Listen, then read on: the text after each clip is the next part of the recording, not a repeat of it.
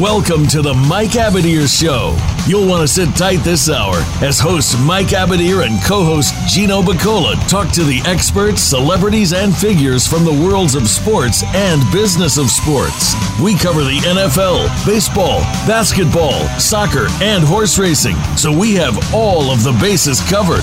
Now, we just need your participation. Here is your host, Mike Abadir. Welcome to the Mike Abadir Show. This is Mike Abadir. Today is Thursday, October 7th, 2021. And the two topics that we're going to focus on today are the NFL and Major League Baseball. We are now in the midst of the playoffs for baseball. I love the postseason tournament in baseball. It brings about one of the most exciting playoffs in all of sports, in my opinion. I think it's very underrated.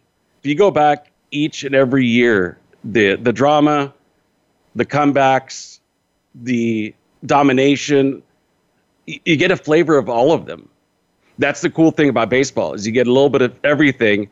And usually these series are very, very competitive. So how did we get here? Tonight's matchups are the Tampa Rays hosting the Boston Red Sox. And what's going on right now as we speak is the White Sox getting pummeled by the Astros 6-0 at the time of this recording. So I posed the question, how did we get to this point? Well, the Red Sox won against their arch nemesis, their division rival, the hated New York Yankees. They took care of business. They were able to get to their ace very quickly, Garrett Cole, and they knocked him out of the game very early. He didn't even make it 3 innings. So the Red Sox had a game plan. They executed on their game plan. They did what they needed to do, and they've advanced to be able to face another arch nemesis. Doesn't get as much hype as Yankees Red Sox, but it probably should. The Rays and Red Sox, I mean, let's be honest, those two teams over the last 10, 15 years, it's been their division. The AL East has been all about, mostly the Red Sox, 4 World Series since 2004, a bunch of division titles. But the Rays have held their own as well. They've been to a couple World Series. Yeah, they haven't won, but they're always the team that nobody expects to make it, and then they win the division, or they make a run in the playoffs, or they'll get to ALCS.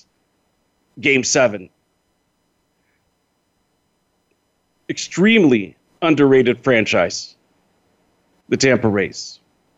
And over on the other side, we had a very exciting game last night between the Dodgers, between the Dodgers and it was one of those things where as you're watching it, you're kind of thinking at any point they're going to unload. Because they're the Dodgers. Now, the Cardinals coming into this game were the hottest team in baseball. They'd won 17 in a row. They'd been pitching really well. They've been getting timely hitting. Nolan Arenado proved the investment to get him was worthwhile. Same with Goldschmidt was raking. And they came into this game knowing that they're probably going to be facing the best pitching staff, maybe in all of baseball, with let's say aside from the San Francisco Giants, because they have a very strong claim that they're the best pitching staff in baseball. But aside from them, the Dodgers, let's face it, they're a juggernaut in pitching. They've got aces up and down their pitching lineup. Right? And I've used the word underrated a lot. How about Urias? Urias is extremely underrated. First 20-game winner in the National League in quite a while. And he had his best year so far. He's still young, believe it or not. And really finding his he's getting into a groove. He's finding his pitching, his location is getting more and more sharp, more and more accurate. And he's got a command of his pitches.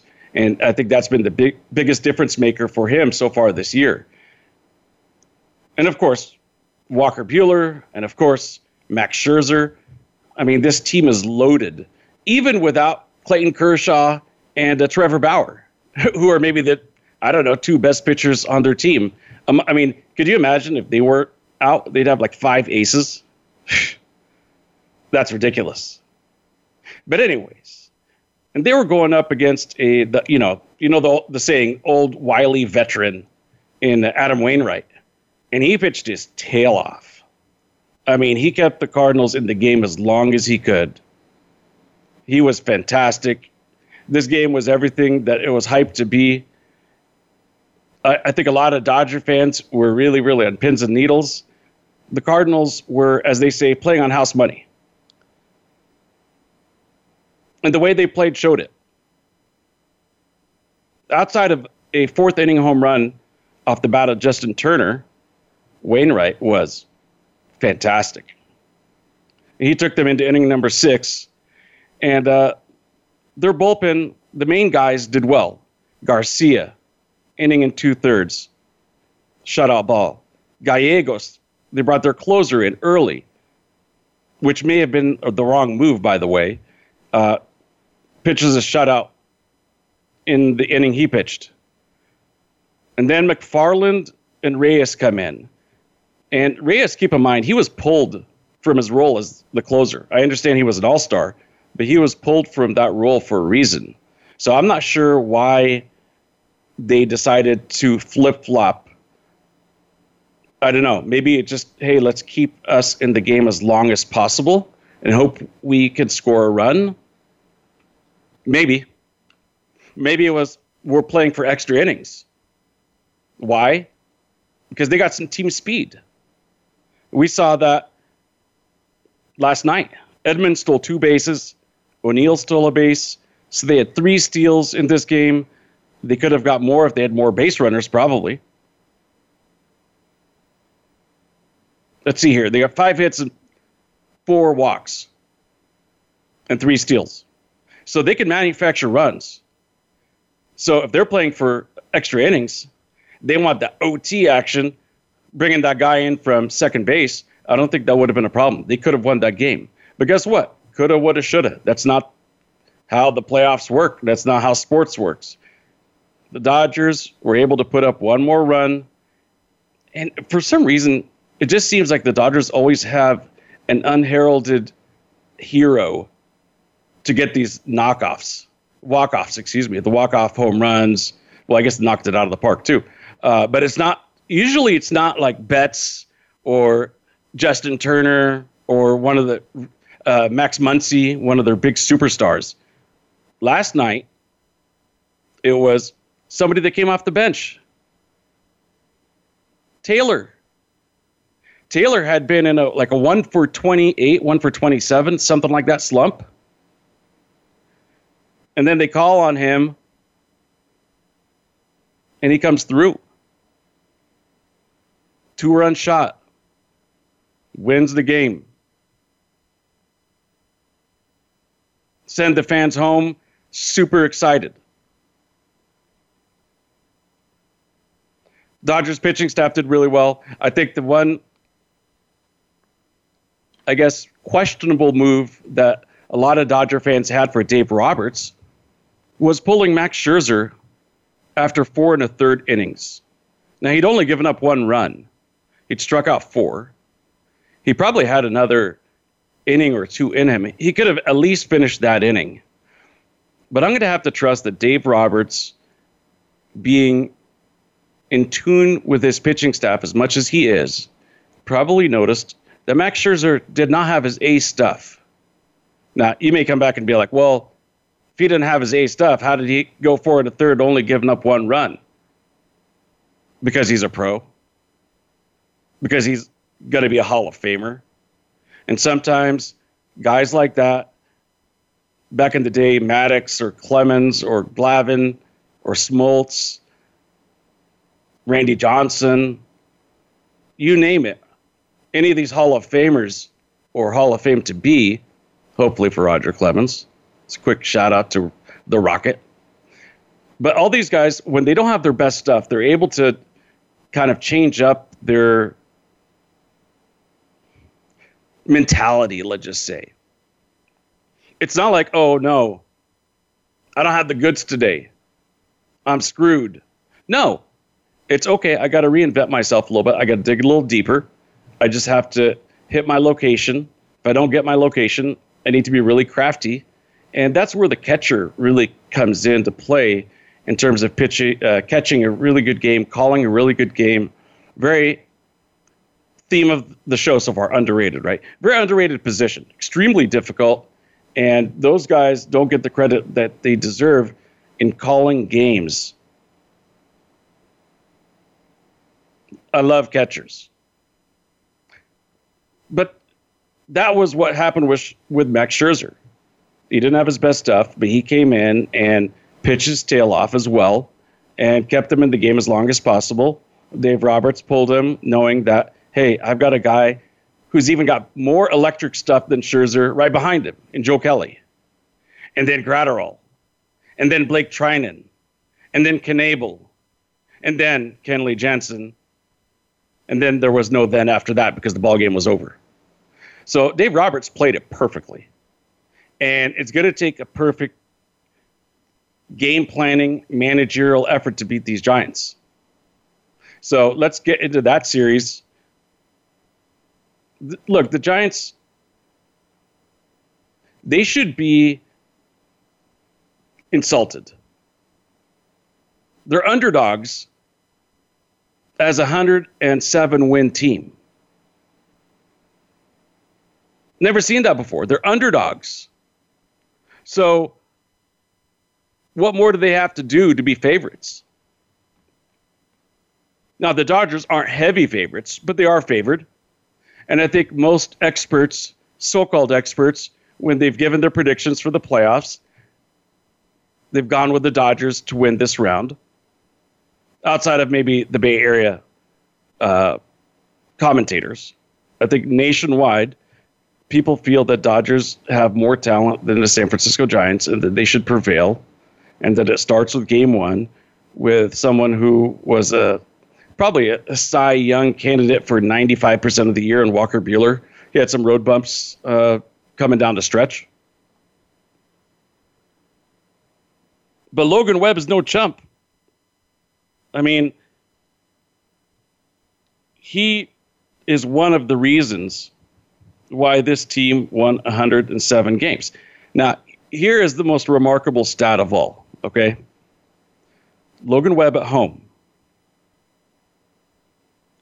6-0 with a 1.96 ERA. It gets better. The opponent's batting average against at home is 174. Those numbers are lights out. Lights out. Now, against the Dodgers specifically, he pitched against them 3 times.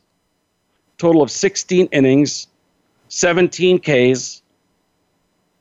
Only gave up 7 hits. Only walked 4. And gave up 4 earned runs in 16 innings.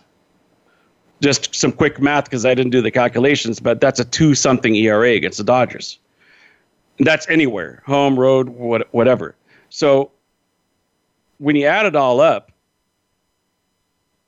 Dodgers should not be getting a lot of hits tomorrow night. Logan Webb should be keeping this team in the game.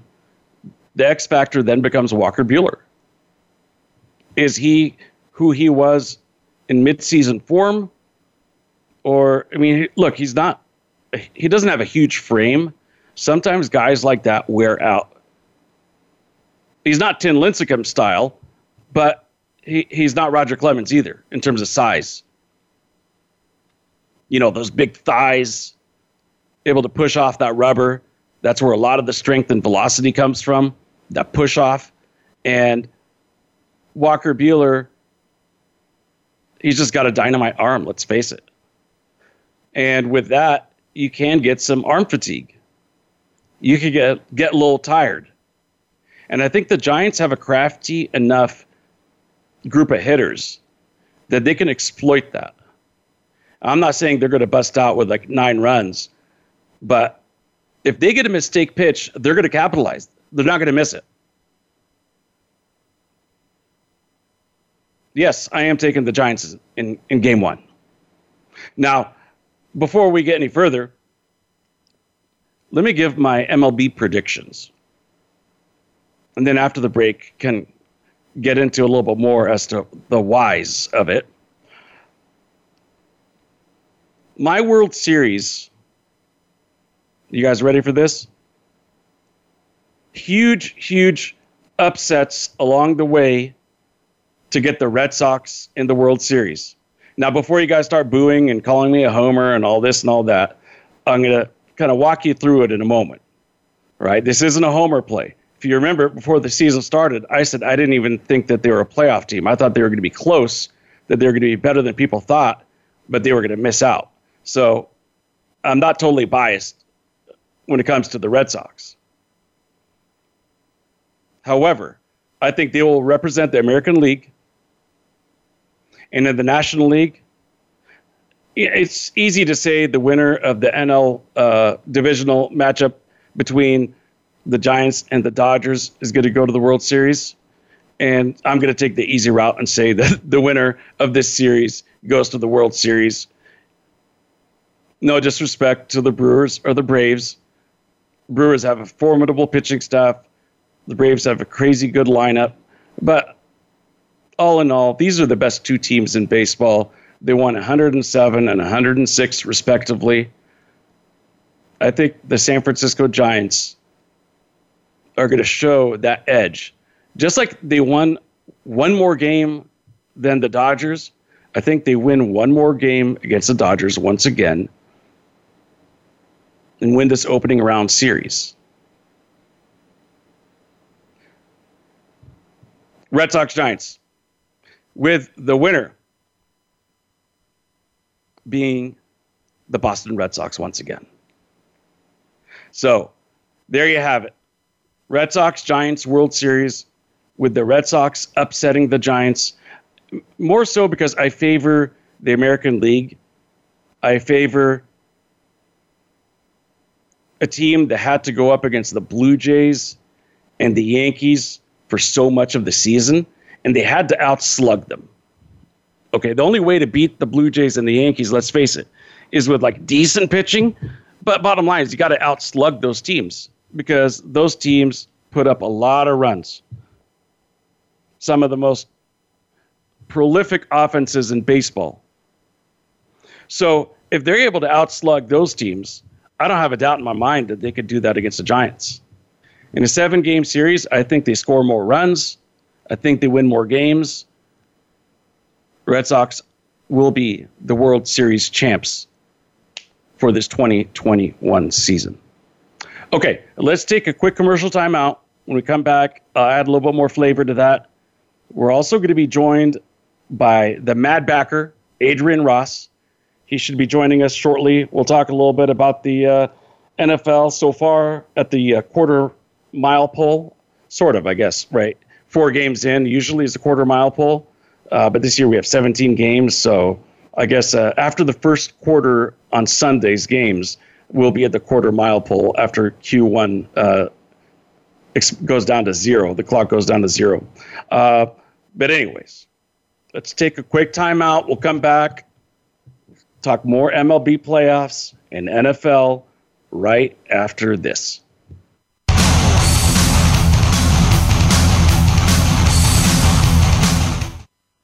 Follow us on Twitter at VoiceAmericaTRN. Get the lowdown on guests, new shows, and your favorites. That's VoiceAmericaTRN. Want to play the ponies and win? At Winning Ponies, we go inside and behind the scenes with the top jockeys, trainers, and handicappers. The Winning Ponies radio show with John Englehart, racing's regular guy, is the perfect complement to the Winning Ponies handicapping website. Catch us live every Thursday at 8 p.m. Eastern, 5 p.m. Pacific on the Voice America Variety Channel. Win prizes just for calling in. Have you had a chance to check out Voice America's online magazine and blog? If you love our hosts and shows, check out articles that give an even deeper perspective. plus topics about health and fitness, movie reviews, philosophy, business tips and tactics, spirituality, positive thought, current events, and even more about your favorite host. It's just a click away at blog.voiceamerica.com. That's blog.voiceamerica.com. The Voice America Press Blog. All access, all the time.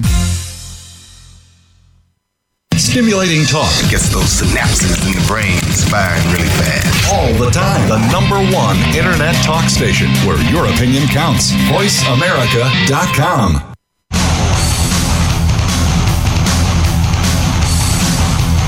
This is the Mike Abadir Show. If you want to call in today, we can be reached at 1-866-472-5788. That's 1-866-472-5788. Or send an email to mike@themikeabadirshow.com. Now, back to this week's program. Second segment of the show here. I want to finish the MLB analysis very, very quickly before we shift to the NFL. Let's run through these series really quickly. So I already told you guys the Giants will beat the Dodgers. The Brewers will beat the Braves. Because, let's face it, pitching wins in October. That's the old adage, right? So I think the Brewers are going to win. They have the better pitching staff. I think the Giants are going to win. They're just a tiny bit better than the Dodgers. The NLCS will be Giants and Brewers, with the Giants advancing. In the American League, you already know, if I'm taking the Red Sox, that means that they have to get through the Rays. Look, the Rays were a better team during the course of the season, absolutely. But how many times have we seen it, even in the NFL, when teams have to match up for a third time in NFL, in the playoffs? Example, Buccaneers and Saints from last season. You get to know your opponent so well that good teams figure out a way to win. It's like there's no way in hell that you're going to sweep us for all three games. And the Buccaneers did just that. They came back and they won the most important of the three games. And I think the Red Sox are going to do the same thing with the Rays, because they didn't have Chris Sale for all those games during the course of the season. So if one team improved, it was Chris Sale on the Red Sox side, and it was Nelson on the Rays side as a hitter. I give advantage Red Sox. In the series that's going on right now, the White Sox and Astros. Look, the White Sox are going to be a really good team, but it's not their year just yet. They're young. They're going to learn to really excel together. But I think the Astros and their experience, they're going to represent H-Town and win that series. Again, Red Sox have been really good against the Astros over the years. That's how we're going to get to the Red Sox and the Giants in the World Series. So, agree with me, disagree with me, tweet me, holler at me. Let me know what you think. That's my MLB playoff prediction. Two really, really quick managerial notes. The first one is that the Padres fired Jace Tingler. No surprise. They were supposed to be a contender, and they ended up being under 500. Inexcusable with that talented lineup led by Tatis, of course. How about Bochy coming out of retirement and filling that seat, going back to the team where it all started for him in San Diego? That would be interesting. The other managerial note that I want to mention, it actually has to do somewhat related with our guest, the Maddbacker Adrian Ross, and that's Dusty Baker. Now, what does Dusty Baker have to do with Adrian? Well, they both have roots in Sacramento. Dusty Baker, if you guys don't know this, he has now won a division with 5 different teams. That is extraordinary. He won with the Giants. He won a division with the Cubs. And by the way, he got to World Series with the Giants. The Cubs got to the NLCS. He won division with the Reds. He won the division with the Nationals. The Nats have been in the playoffs every single year that he was there. And then, of course, they bring in Dave Roberts and then win the World Series. I don't think that was because Dusty did anything except for put together a team and teach those guys and prep those guys for the lights of October. And they came through, of course. But Dusty Baker, man, oh man. Again, this is, I think, the 7th time that I've used this term, underrated. Dusty Baker is the epitome of underrated. He kind of reminds me a little bit of Mike Tomlin in the NFL. I don't think Tomlin gets the respect that he deserves either. Because Tomlin, he gets to the playoffs each and every year. But they're always calling for his head on a platter for some random reason. I don't know why. He's got the Steelers as a competitive team each and every single year. So Mike Tomlin, to me, is the Dusty Baker of football. Tomlin, very underrated. And we now have the Maddbacker Adrian Ross with us. Big A, I don't know if you heard or if you were on when I was talking about Dusty Baker, a fellow Sacramentan. Do you know Dusty at all? Do you guys have any kind of relationship? Or I know it's different generations, but I was just making the case that Dusty Baker is maybe the most unheralded super manager, maybe of all time in all sports. He's now won the division with 5 different teams, Big A. 5 different division titles. Yeah, definitely. I've seen him out in town, and just to be at the Kings games. When he had some time off. But saying that, I was just talking about that, and just look at him and LaRusso going up against each other. Just some long-time OG managers in the game. Big time Bay Area roots. Obviously, LaRusso with the A's, maybe one of the more exciting teams of all time, especially in our generation, right? Canseco and McGuire and Ricky Henderson and Dave Henderson and star-studded lineup. Stewart. They had a lot of characters also, which makes for some drama. And then, of course, Dusty was with the Giants with Barry Bonds. So, I mean, these guys managed the best of the best, and their teams were very good. They got to World Series. They won World Series. But bringing it back to Dusty, though, man, he just does not get the respect that he deserves as a guy who's won the division with 5 teams. I mean, when you look at it, Pete Carroll was with the Jets and the Seahawks. He won the division with 1 team, right, Big A? When you look at it, Belichick was with Cleveland and the Patriots. He won the division with 1 team. Could you imagine an NFL guy winning a division with 5 different teams? I mean, Andy Reid's the first to get to 100 and 100 wins with 2 franchises, being Philly and Kansas City. 5 teams. Right. I mean, it's crazy. I mean, when you put it like that, that's really hard to imagine in football. I mean, ever. Yeah, 5. No doubt about it. And keep in mind something. When you're talking about baseball, of course, you say that because you've got extreme insight into the workings of what an NFL head coach has to deal with, right? But something that you and I have not been a part of that I think maybe gets underestimated by people is not just are you managing the major league club, but you're also channeling all the way down through the minor league system, keeping in touch with those coaches and managers all the way down to see who's ready to come up and recommendations and then developing them when they come up. I mean, extremely, extremely difficult. That'd be like the NFL coach, managing a Canadian Football League team and an NFL Europe team and like a team in Japan or something. I mean, it's just unheard of responsibilities, to have a whole minor league system. So, again, if I need a manager, I'm bringing in Dusty. The analogy I was using, Big A, was that Mike Tomlin's kind of similar, not in that he's won the division with 5 teams, but he gets to the playoffs every single year. So I think that Mike Tomlin's kind of the underrated guy in the NFL.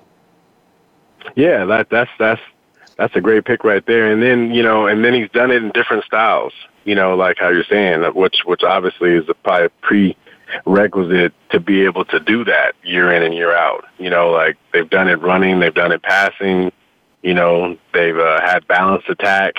Kind of reminds me of another coach you could throw out there is the Stanford coach in football. Shaw. I feel he's like, Shaw. He's probably about like that in college. Stanford, not necessarily in the last few years been up there, but they beat some teams every year in and year out. It's like how they did last weekend. Ask SC how they feel about Stanford, right? Right. This seems like that's the team. No matter how good or bad Stanford is, they're always giving USC a tough fight, and if not winning outright. I totally agree with you. I think Shaw is is a very similar comp as well in the college ranks. These guys are really good, man. These guys are really good. It'd be interesting to see, when they leave their sports, what mark do they leave, development-wise, coaching-wise? Do they have like a coaching tree? Kind of like what we hear about for, Bill Walsh started kind of the coaching tree and Holmgren and et cetera. Mm-hmm. What mark did they leave on the sport? That'll be something that I'm interested to see. Do a lot of Dusty's guys, do a lot of Tomlin's guys, Shaw's guys, do they, end up coaching around big-time college football ranks or the NFL ranks? Time will tell. But if they're as good at managing and coaching players, I suspect that they are with the coaching staff as well. So, Adrian, we're at the quarter-mile pole in the NFL. 4 games in. It's been an exciting 4 games in the NFL, 4 weeks. Who are the teams that have really, really surprised you so far in terms of whether it be offensively, defensively, wins, loss record? What are some of the surprises for you that you've observed? Surprise teams. I'll say right off the bat, I'll say Kansas City. Not in the sense of necessarily record wise, but in the sense of just like how poor their defense has looked. That was always my question for them. And, I was the guy a couple of years ago thinking that Deshaun Watson and the Texans should have beat them, but, they were able to pull it out with the offense and get it there. And then they ran up against the Titans and they were able to stop Big Henry, stop old King Henry and running the ball. But they were actually the first team that ran a 4-down line. So it kind of just worked and just fell in place. But, for them to look as poor as they've looked and what they've done with Chris Jones, I would actually say the Chiefs, in terms of looking not as good as I thought they would have. Fair point. And you know something, when the defense doesn't do well, what also kind of exploits your lack of running game? Or maybe It's flip-flopped. Maybe it's the lack of running game is what leads you to a bad defense because you don't have time of possession. I don't know which is which. Which do you think it is, Adrian? Is it does one beget the other? Because it seems like when you've got a really, really good defense, it sometimes goes hand in hand with a good running game. But, I'm not super impressed so far with the LSU kid in the backfield, Hilaire for the Chiefs. I don't think that they scare anybody running the ball. I think everything's kind of up to Mahomes, Kelsey, and the Cheetah. Right. Yeah, because you figure the Chargers, that's what they let them do. They said, go ahead and run the ball, so then he had the inflated numbers. But that was the strategy of the defense, was to not let Mahomes and the Cheetah get loose, make them keep having to get those first downs.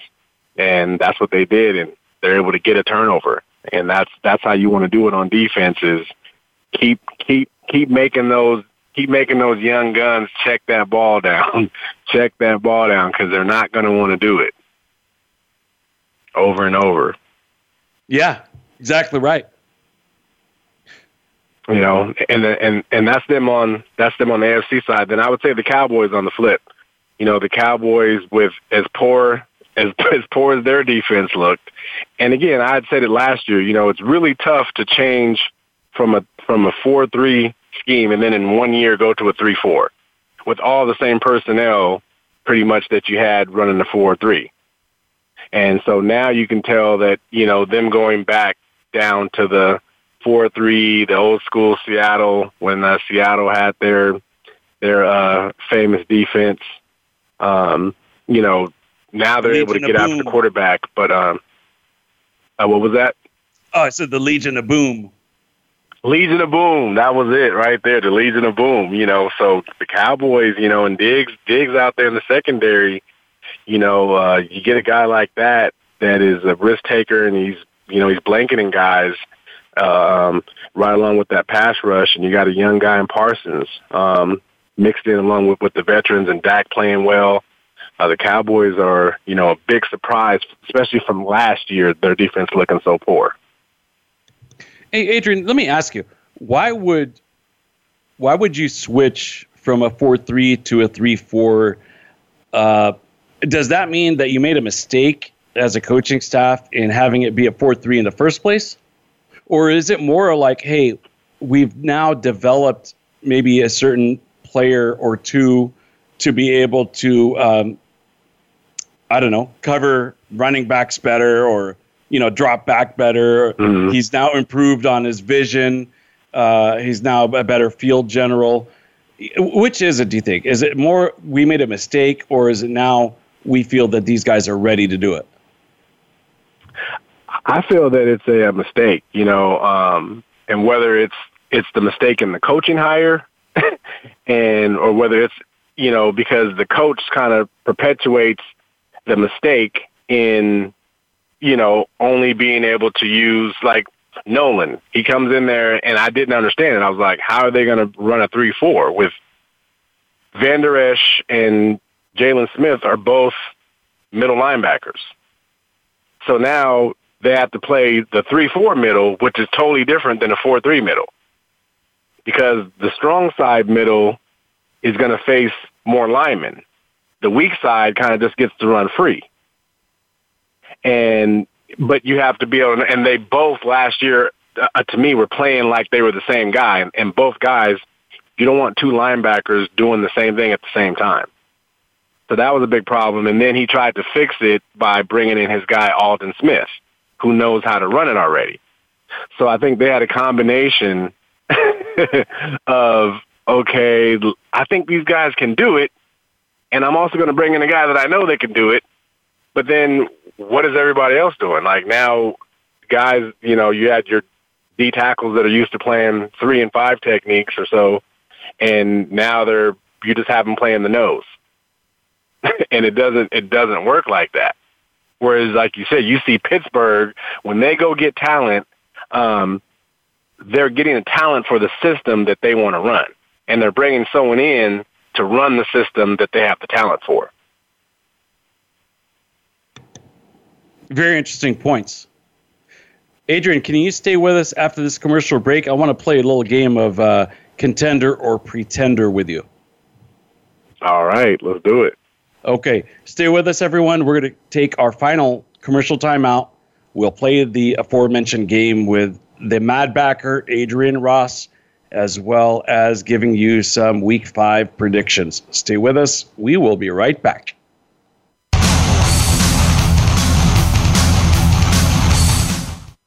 Become our friend on Facebook. Post your thoughts about our shows and network on our timeline. Visit Facebook.com/Voice America. Want to play the ponies and win? At Winning Ponies, we go inside and behind the scenes with the top jockeys, trainers, and handicappers. The Winning Ponies radio show with John Englehart, racing's regular guy, is the perfect complement to the Winning Ponies handicapping website. Catch us live every Thursday at 8 p.m. Eastern, 5 p.m. Pacific on the Voice America Variety Channel. Win prizes just for calling in.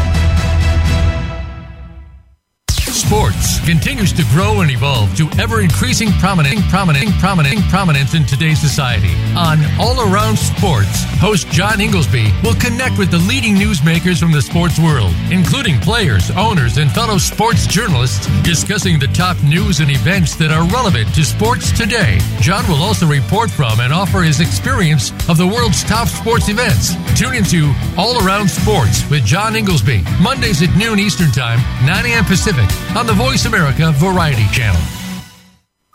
Streaming live, the leader in Internet talk radio. VoiceAmerica.com.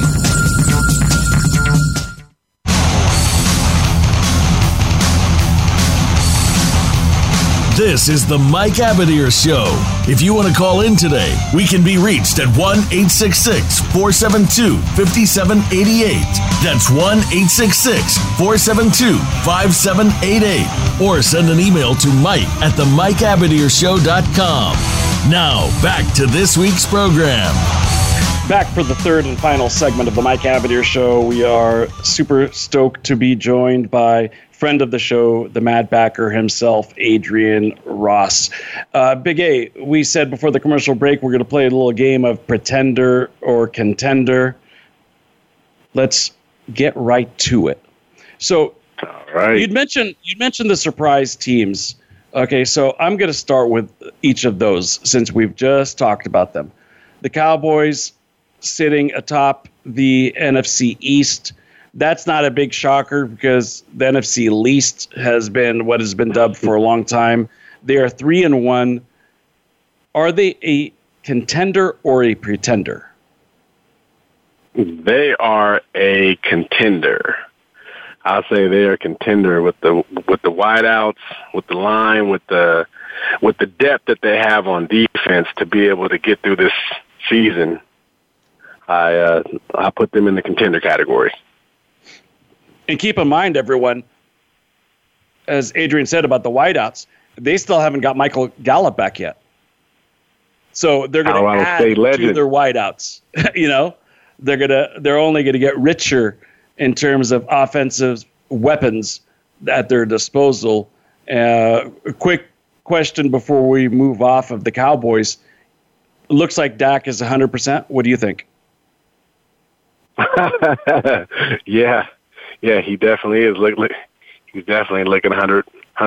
And if he's not, and he's doing what he's doing now, everybody better watch out. Yeah, no kidding, huh? Okay, let's go to the NFC South, a division that's really been dominated by the Saints and the Buccaneers for a long time now. One of the teams that's been at the bottom for a really long time, the Carolina Panthers, they're sitting pretty at 3-1 right now. Now, of course, they still got a lot of division matchups against the two teams I mentioned. And in my mind, you kind of have to dethrone those type of teams before you can, get to the top. The Saints and Buccaneers, that is. But at the same time, each and every year, you see a team go from last to first or from under 500 to first in the NFL. Are the Carolina Panthers that team this year? Ooh, that's a good question right there. I've been trying to check them out, and when I go and I base teams in the NFL, the coach matters, and I like what I've seen him doing over there, and I like how they're reacting. Then when you measure that up, you got to go talent wise. So I think that they're still missing a few pieces. So I would say that they're a pretender, but it's like they almost need another word. They're right there, but I put them as a pretender. Yeah, they're on the cusp, but with McCaffrey, being in and out and his health, and that's a big base foundation of them being able to move the ball, which they're showing that they've been able to do without him right now. But when it comes down to these better teams, you're going to need your main weapons in order to win. Yeah, and I don't think they're deep enough yet. Yeah, I agree with you. I think they're a pretender as well. Yes, I know that McCaffrey's supposedly coming back sometime, and they just made a trade for Stephon Gilmore from the Patriots. They only had to give up a round 6 pick. Patriots obviously didn't want to pay the young man, and the Carolina Panthers stepped up and said, "Hey, we'll take him, shore up that secondary for us." Good move on their part, but I do think that they are, still, maybe they're at the brink, maybe they're a year away. I don't think they're there yet. I put them in the pretender category. But what I was going to say, though, is, and I hate to make these kind of predictions, but to me it seems like at the running back position, once you start breaking down, you don't all of a sudden get like 100% for the rest of your career. And McCaffrey, we've seen him go down, now enough to kind of label him as injury prone, and those injuries wear on you as a running back in that position. He's all about his elusiveness and speed. When you lose just a touch of that, you'd be amazed. It's amazing how much guys can go from superstar to like average when they don't have that secret weapon, so to speak. So, like, for example, let's say Tyreek Hill, the cheetah. He's a small dude. If he's not blazing speed, he probably gets knocked out of a game and he's done, right? But because he's super fast, it makes him a superstar. And that doesn't. I'm not saying that these guys aren't great players, because they are, but they're all about their. It's all about their health, really. And once that's compromised, I think that's a big issue. I would not be betting on McCaffrey, being a Hall of Famer, even though he's got Hall of Fame talent. Okay, let's keep it moving, Adrian, and go to the AFC West. Now, on record, it looks like it's the best division in football, right? Because you have the Chargers at 3-1, the Raiders at 3-1, the Broncos at 3-1, and the Chiefs, perennial Super Bowl team at 2-2. So let's start with the Chargers first at 3-1, and we'll just work our way down this division, because you can ask, are they a contender or pretender for all of them? Let's start with the Chargers. Oh, the Chargers are a contender, and almost like I said, in terms of McCaffrey, they've been a team that I've looked at the last few years, and very similar to McCaffrey, Derwin James has been out of the lineup, and he's a star. He's a star player, and I think everyone's seeing it now with how solid their secondary is. They're across the board just covering people. We just saw last week. No one's really been. There's a couple moments, where we've seen. I think Ruggs got behind James, but when you're watching the Raiders earlier in their first 3 games, it didn't seem like people couldn't cover them, and it was the total opposite with the Chargers. They were pretty much on them for a half. Yeah. So they're contenders, especially with that quarterback. Let's go to the Raiders. The Raiders, I feel that they're pretenders in terms of what we continue to state is that the season is long. Now, when they have the run game with Jacobs, but we're starting to see the same thing there with it being nicked up, and then what that does to the offense.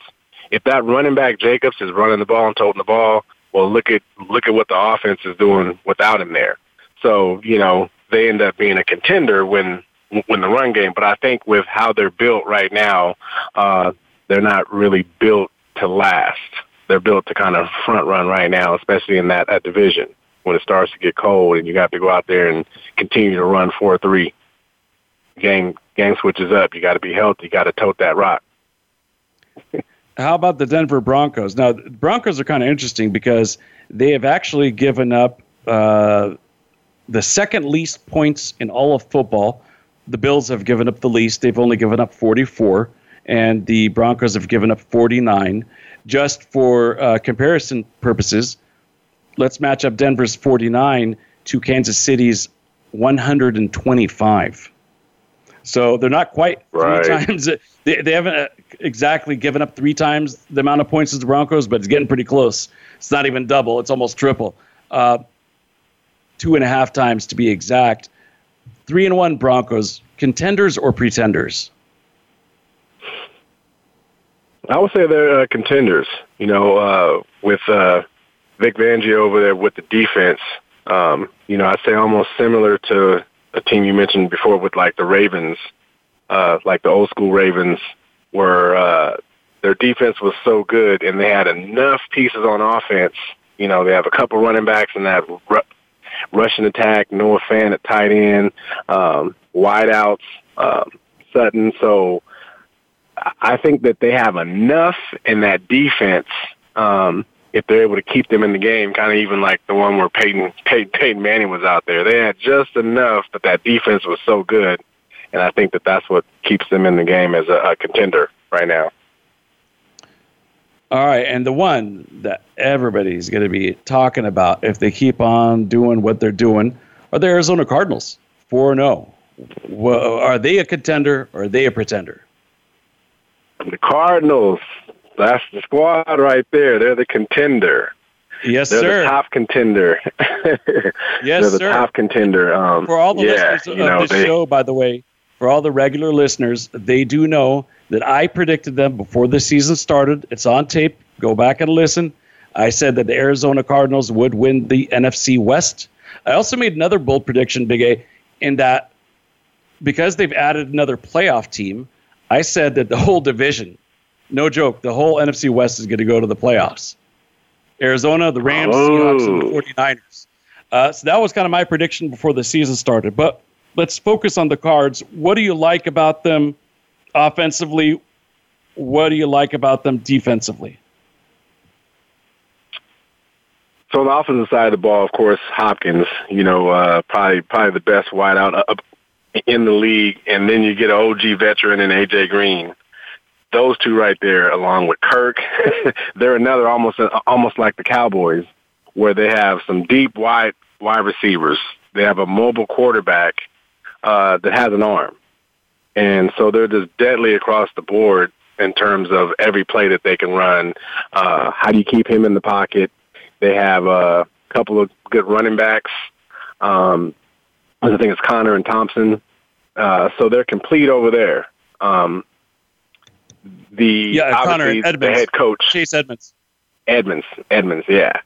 You have a head coach who we've obviously seen in college, we're seeing now, that knows how to put the points up and knows how to use his offensive talent.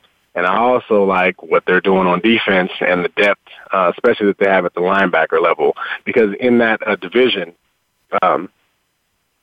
you have some of your other physical teams in the NFC over there, and you need to be able to stop the run. And I like what they have up front. They have Chandler Jones. They have Isaiah Simmons, Zach Collins. They're J.J. Watt. They're deep on defense, and they have a good defensive coordinator over there as well. Good stuff there. Let's go with one more contender or pretender. And by the way, actually, before we move off of them, J.J. Watt's got a little bit left in the tank, doesn't he? He better have over there with everybody they have on that defense. I think that's one thing about competition. Especially for him he's been in some games. He's missed some opportunities with health wise. So he's definitely showing it. He's another one that has to show us that he can be able to finish the season healthy. Okay, we've got about a minute, a little bit over a minute. Just really quickly, Cincinnati, 3-1. Your team, got to ask about them. Contenders or pretenders? I would say pretenders. Just in terms of defensively, I like what I'm seeing from the linebackers finally. But to watch like how Jacksonville was able to kind of slow them down until they put the gas on. But I love what I'm seeing, the continuity from the quarterback and the wide receiver now. You have someone that the quarterback knows and that you can go up top on. That's definitely what they need up in that division. Good stuff there, Adrian. So before we wrap up the show, guys, I know a lot of you wait until the very last segment to hear the picks of the week. So far, our tally is 8-3. Won 8 out of 11 picks so far through week 4. Probably one of my better percentages of all time through the first 4 weeks, because that's usually when I'm feeling out the league.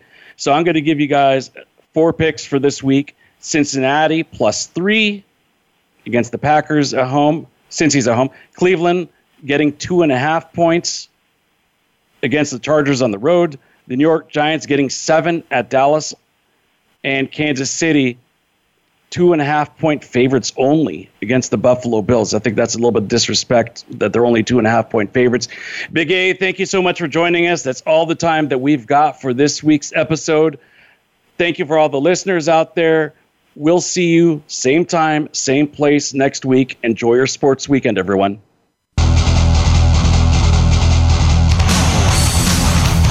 Thanks for joining us this week for the Mike Abadir Show. Please tune in again next Thursday at 7 p.m. Eastern Time and 4 p.m. Pacific Time for another show with Mike and his co-host, Gino Bacola, on the Voice America Variety Channel. Have a great week.